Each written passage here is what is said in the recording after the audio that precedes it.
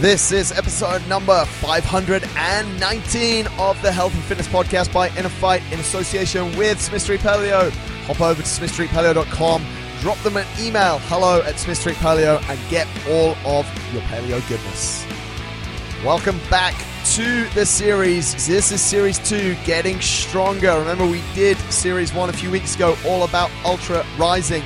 We're on episode 3 now of Getting Stronger. In the last 2 weeks, week 1 in show 515, we talked about defining strength, went through a load of different definitions.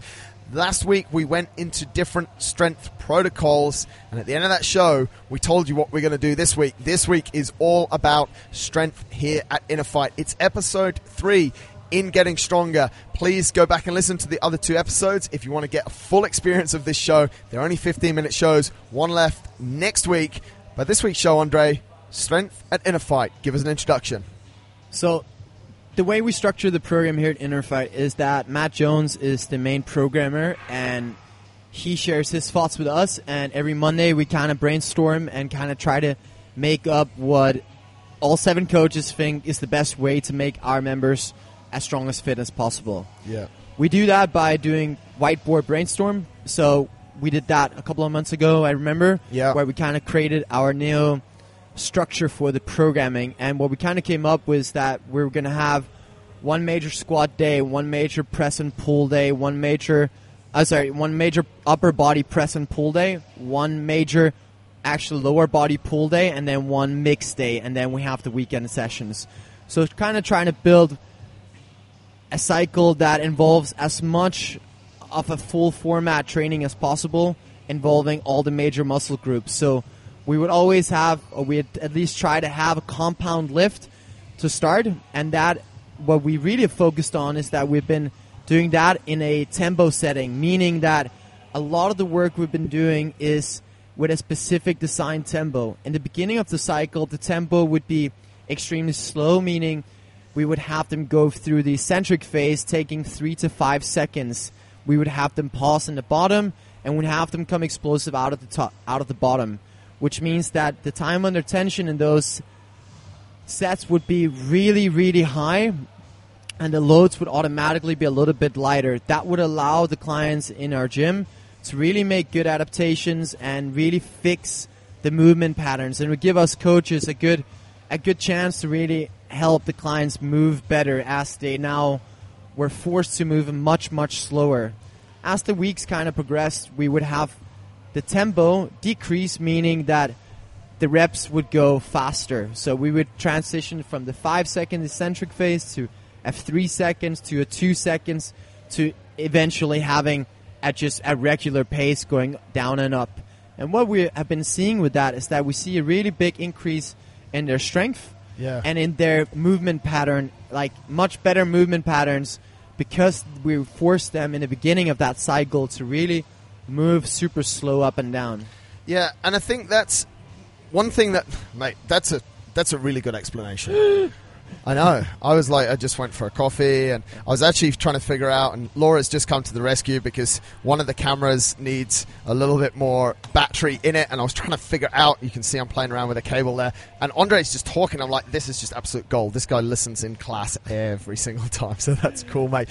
But I think one of the things, mate, that you said is that we're noticing that people are getting stronger, and why we're noticing people are getting stronger, you touched on it briefly then, and in the previous show when you were talking about it, is we have this testing phase. Yep.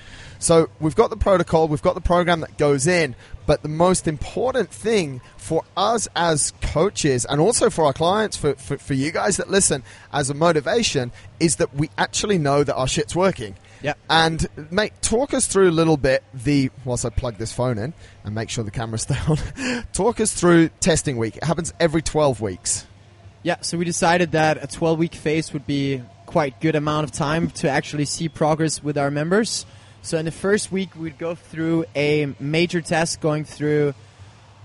It actually changes a little bit from test to test, but the test number 1 and the test number 2 in the beginning and the end of the 12 weeks is similar, and then eventually we're probably going to change some of the movements, but if not, they're pretty identical. We test them across all the 10 domains of fitness, being coordination, power, balance, speed, flexibility, endurance, strength, stamina, accuracy, and agility. And we kind of try to make a well-rounded test of all of those. We test them individually, and we also test them in a CrossFit workout setting. So for the squat, we would test the back squat. Yeah. We would not only test the back squat, we would also test the back squat in a workout setting, and that could, for example, be in a workout with thrusters. Right. Because the thruster is also a squat. It's basically a super well-rounded test that goes on for 5 days, and we test the exact same things in the end of those 12 weeks with the purpose of seeing an increase. But what it allows us to do is that once we know what we want to improve, then we can really target that 12-week block to improve it, which makes it people will be able to see a red line in the program. Maybe they'll be able to stay motivated for those 12 weeks because they know a new testing week is coming, which allows them to, stay committed and stay tuned and stay motivated, because nobody wants to come for its second testing week and not having improved.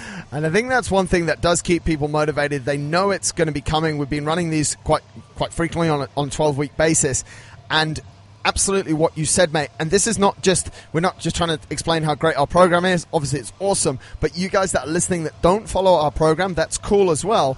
But make sure that you're doing this, and then with the results, you can adjust. So we see, this is an example, it's actually a real-life example. We saw that people in our gym are generally very strong.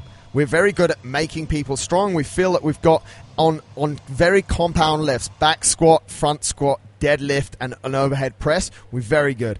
When we went to gymnastic strength, we saw that there was a slight weakness, and we've taken data from across the board, and we saw that there's a slight weakness. So we're then able to adapt the programming to attack that weakness, be it pull-ups or be it even strength can be, as we spoke about in the first show, can be the ability to do high volume pull-ups or high volume toes to bar. Yeah. So by having this 12-week block, we're now able to check how members are progressing, and we're able to draw out different trends across our membership base and then drive the program based on that. Exactly. And I think that's something that a lot of people, they don't always do in their own training. They're not looking at it and going, okay, where's essentially the hole in my game, and what can I focus on in this next 12-week block? We spoke a lot about doing like a 6-month test every 6 months, and we actually scrapped that quite quickly, didn't we, mate? We're like, no, 3 months keeps everyone on track and keeps everyone super focused. And I know, like, looking for holes in your game as a CrossFit athlete is something that you do a lot as well through a similar system, right? Yeah. I think, we're actually super geeky. In our coaches' room, we have 2 massive not paragraphs, but templates of all the members in our gym. And then we have all the data from the previous test weeks. And we literally go in and look in our coach-to-coach on Mondays, and we go through, all right, what's the trend here? Like you said, oh man, the gymnastics is not where it should be. We base that off the testing week. We can also base it off open performances. And then we direct the training and kind of direct the programming to target that. So we're not letting the members tell us what do they need to improve. We are taking that approach, and we are taking that, control, and seeing what we're trying to improve here in InnerFight is those 10 fitness domains. And if we're only improving 5 of them right now, we need to change the programming, and we need to make a change.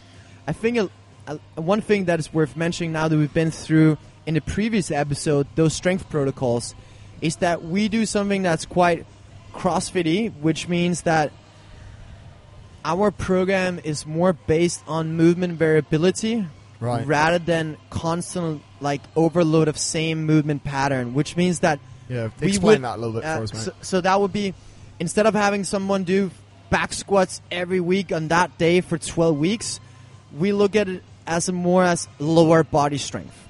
We make sure they squat frequently, but a squat can come in many different shapes and forms. Yeah. It can come in an overhead squat, front squat, back squat, but it can also come in a lunge variation or just general lower body movements that still will improve that squat. Yeah. So I think we categorize a little bit in more lower body, upper body. Same with the upper body. A press can come in 20 different variations. We do set press, overhead press, dumbbell press, Philly press, whatever press. Arnie press. If you use Philly, I'm definitely... This is ridiculous. How does this Philly guy, he's only been around for 2 or 3 years, and everyone's naming a press after him. Arnie press, I'm okay with. Philly press, I'm not. But you understand, Philly press is simply because he's added that kettlebell in the front rack. Yeah, it's not because... Yeah, he's cheated. He's stolen it from Arnie. he's mate, okay, what I want you to do, I'm going to put the camera on you. This is not the definition of the Philly press. The Philly press is the definition of have a front rack loaded and pressing something. It doesn't matter how it's pressed. Okay, but listen, the camera's on me. I'm going to show you an Arnie press, right? So we're here. And the dumbbells are here, and Arnie lifts a lot more than me. But They're in front. We're going. They externally rotate, press overhead. Position. Right. Camera's on you. I want to see this Philly guy. I know you love him. So, he's been on the show. Yeah, yes. He's a dude. He's one of our friends. But mate, hit it. So it's very simple. Give us a demo. He would load one arm with a heavy kettlebell. Yeah. To load the upper back and midline. Yeah. And then you have a other object, which could be a dumbbell or a kettlebell. Yeah. And he would just press it overhead. Now, if the press starts like a Philly press, if it starts like like an Arnie press or a regular overhead press, it doesn't matter. It's just about the loading of one side while pressing. So it's nothing to do. He didn't steal it. The point remains is that there is a damn truckload of ways that we press, and I think if we don't lose the point here a little bit, mate, which is something that I see very common in people. It's like, okay, you want your back squat to get better.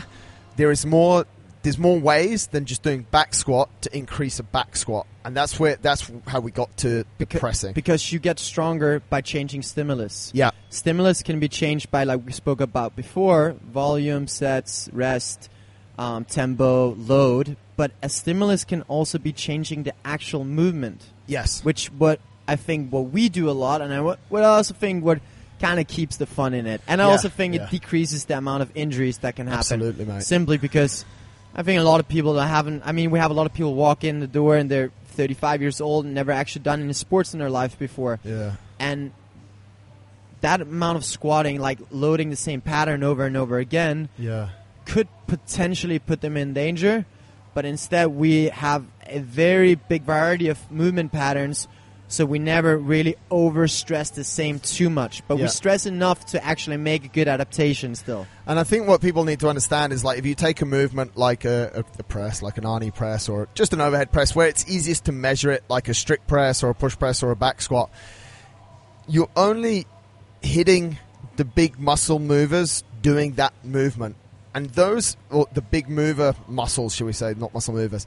So you're targeting the big muscles there. Yes, you have to recruit a lot of these small muscles, but often to break that movement down, I like to use what you said there, the example you used there, mate, like a lunge or a variation of a lunge. You're going to attack. You might be quite quad dominant even in your back squat. So we need to make sure that you target your hamstrings and your glutes, which we're definitely going to do by a lot more lunging, or by good mornings, or even with a deadlift, to make sure that we get that increase in your back squat when it comes to it. If I keep making you back squat and you're quad dominant the whole time, it's very difficult to target the hamstring and the glute. So, and I think the bottom line, mate, which you said very rightly there, is by using all these different movements, we actually keep it a lot of fun. Like, guys, we're either training your upper body, your lower body, or both.